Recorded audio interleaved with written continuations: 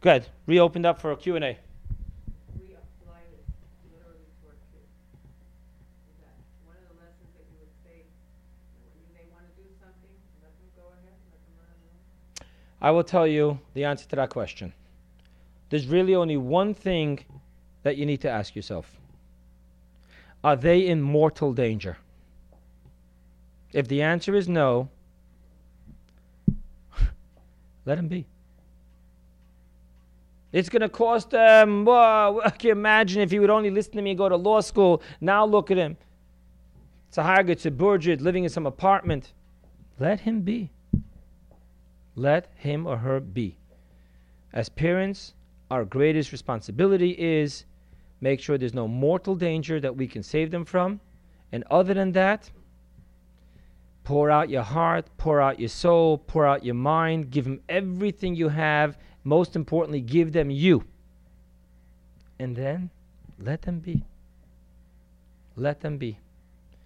If you force them to go to law school, you'll have a 6-figure income child who's going to have serious problems.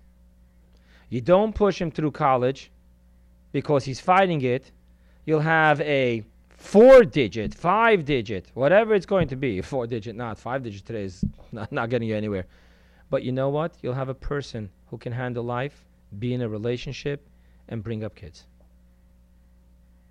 One of the greatest things that we're dealing with today, one of the real crises of our generation, we have children who know everything and value nothing. And that's why we're dealing with such crisis. And there's no way to inform value through data, information, and controlling. Value often comes, as we know in love, you don't know what you have until you lose it. And then you go back to get it. It's part of life. Just part of life. So that would be one of my upcoming obstacles. When I have my kids, I'm going to be confronted with one of those obstacles. I love the face you're making. You kept your mother up at night, made her shed 1,000,000 tears, and you're shocked that your kids are going to do that to you.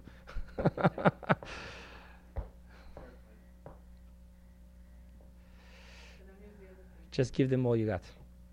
And when I say all you got, I don't mean buy them everything.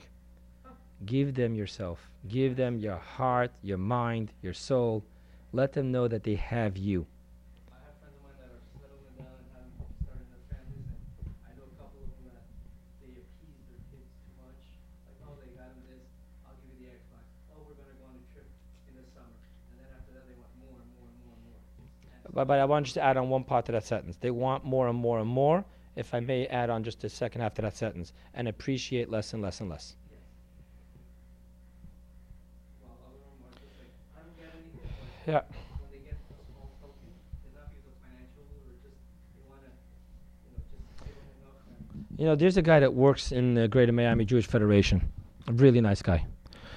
And he wrote this in an article, but I'm not going to mention his name. Anyway, look it up by yourself. He wrote about this trip, this dream trip he took with his kid to Orlando.